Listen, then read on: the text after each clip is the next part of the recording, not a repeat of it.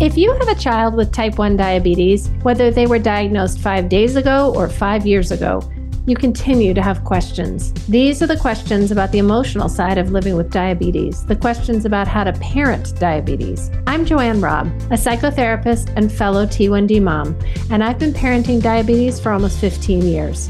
In this podcast, I'm here to answer your questions about the emotional and relational challenges that come with being a caregiver for a child with type 1 diabetes. Before we dive in, I have to remind you that I'm not a doctor and nothing that I offer here should be considered medical advice. If you want to make any changes to the way you or your child is managing their type 1, please be sure to check in with your doctor or medical team. Let's get started. Good morning and welcome to the show. Thank you so much. Yeah, I'm delighted you're here. Why don't you introduce yourself and then let us know what you're coming onto the show to discuss. Okay, so my name is Kennedy, and about a month ago, my little guy, Landon, was diagnosed with type 1 diabetes. Mm-hmm. So he is just shy of 3. He'll be turning 3 in a couple weeks. Mm-hmm. So it was quite the shock, but Mm-hmm. we're, adjusting to this new lifestyle and kind of learning about it and moving through. Wow. Kennedy, I'm amazed that you're like upright and on a podcast 1 month after a diagnosis. That's really remarkable. Thank you. Yeah, that's really remarkable. What brings you here? Like, what's the pressing issue that you feel like would be good to discuss? So, I wanted to, of course, come on and listen to your podcast, but really my question that I have today is about my daughter. So I have a 5.5-year-old. She's just shy of turning 6 as well. But, we're spending a lot of time and focus and attention on Landon, with his medication and learning about counting the carbohydrates and just everything that encompasses this new diabetes diagnosis. And she approached me the other night after we had put him to sleep and just said that she is feeling a little left out. And we are spending a lot of attention on Landon. Mm-hmm. And so I just want to be able to support her through this the best way that I can as well. Mm-hmm. Wow. That's a very real problem.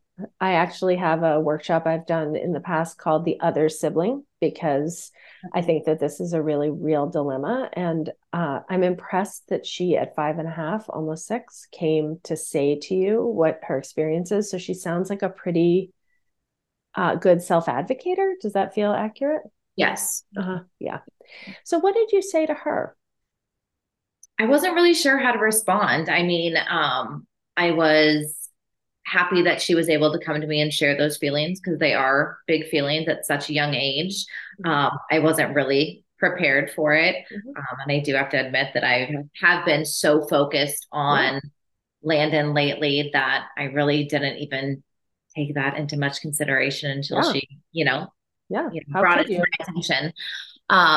So I just tried to explain to her that, I hear her and I love her.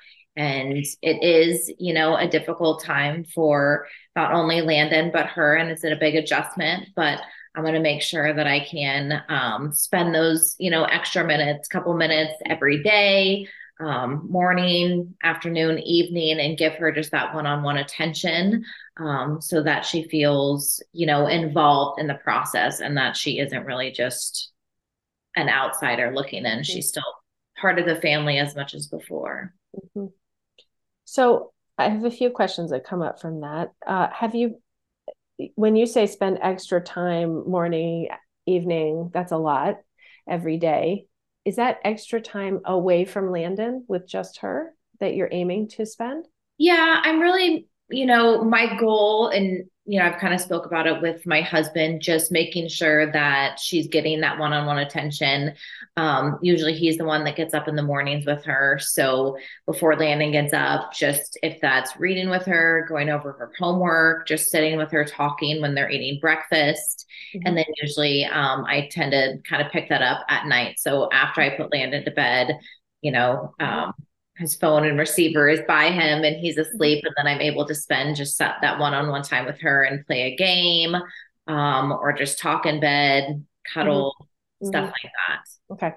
I think that's amazing. I also think I don't know how it's landed for her that you're spending that time. Do you have any sense? Like, has she noticed that that things are different than they were? Yeah, I think she's starting to, just cope with it a little better. I think being able to spend that one-on-one time with her has definitely helped. Um, and then another thing that I started doing, it was a suggestion from one of the JDRF moms, Mm-hmm. is to create a little like fun grab bag for her. So Mm-hmm. I went to like Dollar Tree and Target and just got little things that Mm-hmm. I knew that she would enjoy. And when I feel like she needs a little extra love or something like that, um, I've been going in and letting her kind of blindly choose something out of there and, Mm-hmm. just giving her that as well. So Mm-hmm. just really not grasping at straws, but kind of just really trying to do everything I can to, figure it out and make sure both her and Landon are taken Mm-hmm. care of. Mm-hmm.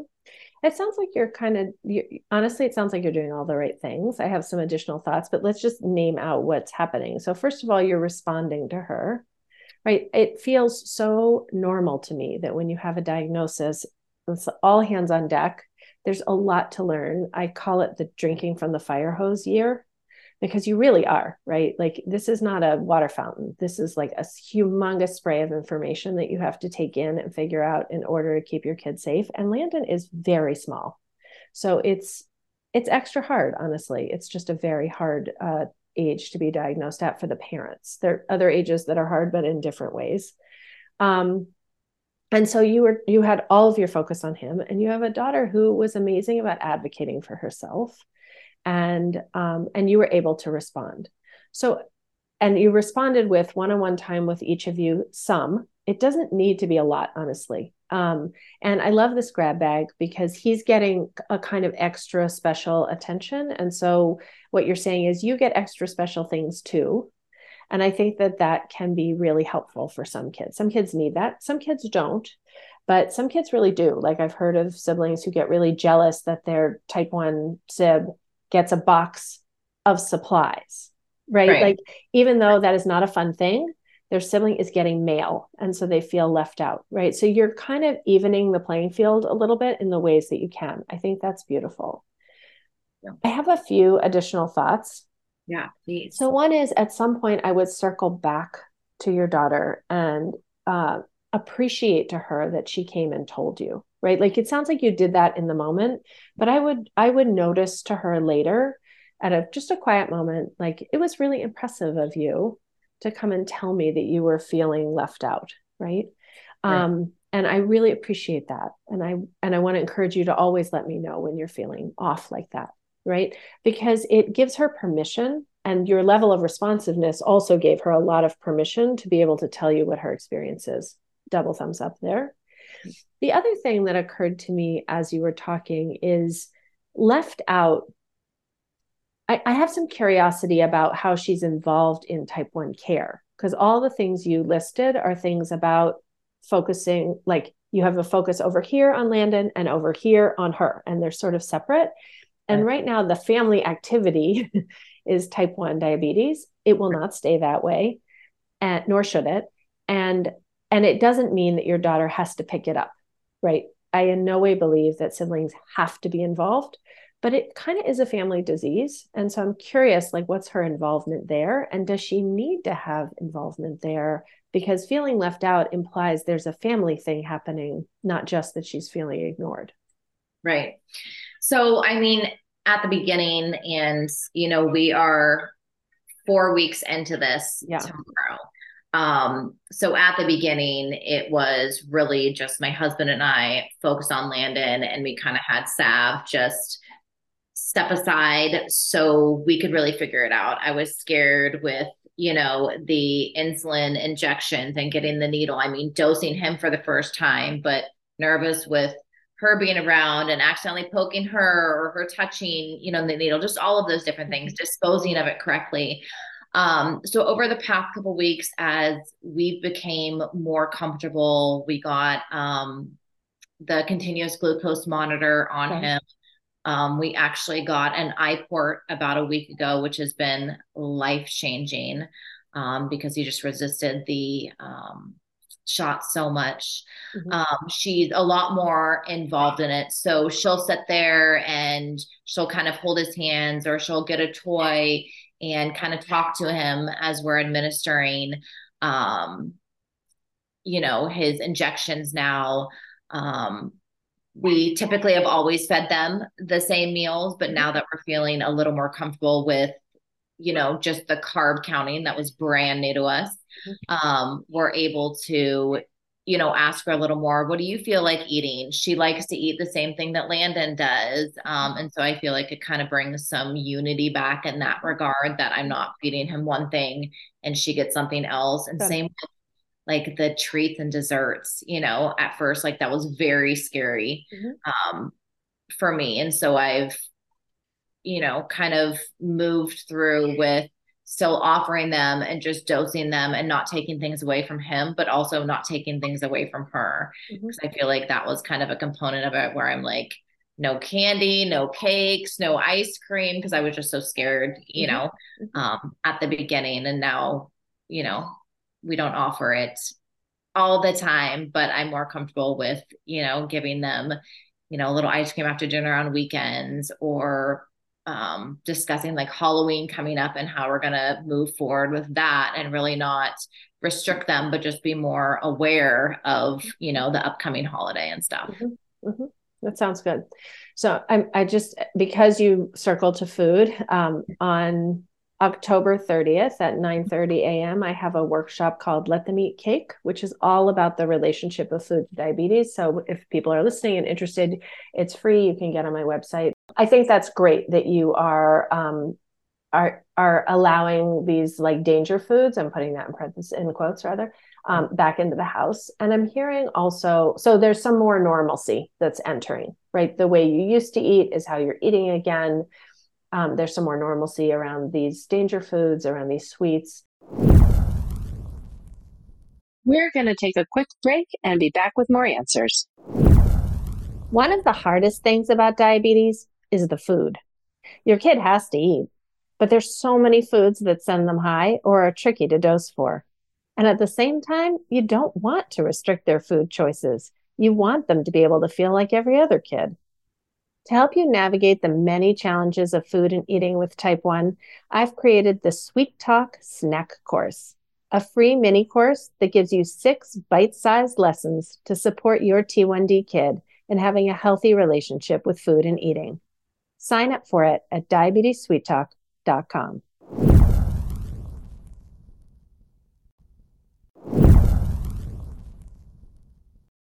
I'm also hearing that she's involved in a very mature helper way, which is lovely and often happens, that she's holding Landon's hand and kind of supporting him through shots. I think that's great. And I want to encourage you to just over time, not in an anxious way, but keep an eye. Because while I actually think that's exactly what should be happening, it can also become unfun and burn out a child to feel like, it's kind of like when Landon was born. For the first 2 months, probably she was an angelic older sister kissing him at all times. And then at some point, especially when he started moving and requiring more attention and was more destructive, she no longer felt that way about him. And there's a very similar trajectory with the way siblings feel about diabetes. It looks different for every kid, just like sibling adjustment looks different for every kid, but just keep an eye. So I have a podcast episode. It's episode 47, when you want your T1D child's sibling to help with management. And in that episode, it's actually about a much older child, but I think it's going to hit on some of the issues that any child is going to have, which is that in some way we need consent, right? And she's 5 or she's 6 or she's 8 or she's whatever she is. Right. And we are families. Like there's this line to walk between, we are a family, we help each other out, like we all clear the dinner dishes, we all do the chores together, whatever, versus the extraordinary things. And diabetes is in both of those categories, right? Right. So I think it's good for her right now, given her feeling left out, that she has ways to participate. And When he goes low and she can grab the juice box, great. It just makes her feel part of something and pay attention. And I think in circling around her and naming, this is amazing, you told me, I want you to keep telling me, you create a channel for that conversation to keep happening. Okay. Yeah. Such a good question. And it's amazing that you can take your eyes off of your type 1 kid at 1 month in to even look at your other child. Right. So yeah. I want to name that. It's very hard. And sometimes what we ask them to do is wait. And that's okay too. Right. It sounds like you're not needing to do that, but there might be times where you're validating her experience. I know this is hard. I see that it's hard for you. And right, not but and right now I can't. I know that's painful. It's painful for you. It's painful for me that I can't. And I will get to you, I promise. Right? So that kind of validation with the acknowledgement, like, we're not heroic. We're just trying to do this incredibly difficult job. And sometimes we can drop the ball on our other kids. I certainly did. With my first child's diagnosis, like I had a newly diagnosed 9-year-old, a baby I was nursing, and a kid in the middle who got literally nothing. And it took a while to get back to her, right? Yeah. And we talked about it a lot along the way, but I couldn't do it. I just literally did not have the bandwidth. So, if those moments come, you get to acknowledge them even the next day, 2 days later, like, I know this was hard. I get it. Sometimes I'm dropping the ball here. It will help her to be able to tolerate it a little better. Okay. Yeah. Okay. Other questions? I think that's really it at the top of my head. Okay. Mm-hmm. How did all this land for you? Good. I mean, definitely, picked up on a lot of pointers to keep on incorporating, to keep on supporting her. It's a huge learning curve for me. And I'm just trying to soak up as much information as I can to make this, I mean, it's not an easy, transition, but to make this as flow as nicely as possible, because it is a huge change for Landon, number one, but also, myself and my husband and Savannah and just our household. So any help and tip and suggestions that I can get to just manage that, I am just welcoming and trying to take in. I think that going to camp will help everyone, and your daughter too, because there are plenty of siblings there. Right. I'm a big believer in family camp, especially with kids as young as yours. And I remember when we used to go that they sometimes broke off just the siblings to have and I don't know if they do it on the weekend camps or just on the long family camps in the summer. But I think, she'll have an experience of being in the mix with a lot of siblings who have, who are facing the same issues. And I think there's a kind of camaraderie and ease when you're with people who just get that part. Right. Okay. Yeah. I'll look into that. Thank you. Kennedy, thanks for coming onto the show. I really appreciate it. Of course. Thank you so much for having me. Absolutely.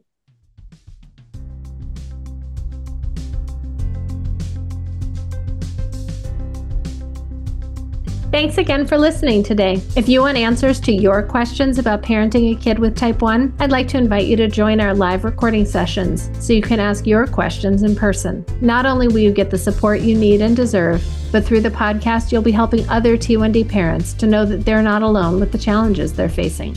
To join one of my live recording sessions, simply go to www.diabetessweettalk.com and click the banner at the top of the page to register. Again, go to www.diabetessweettalk.com and click the banner at the top of the page to register.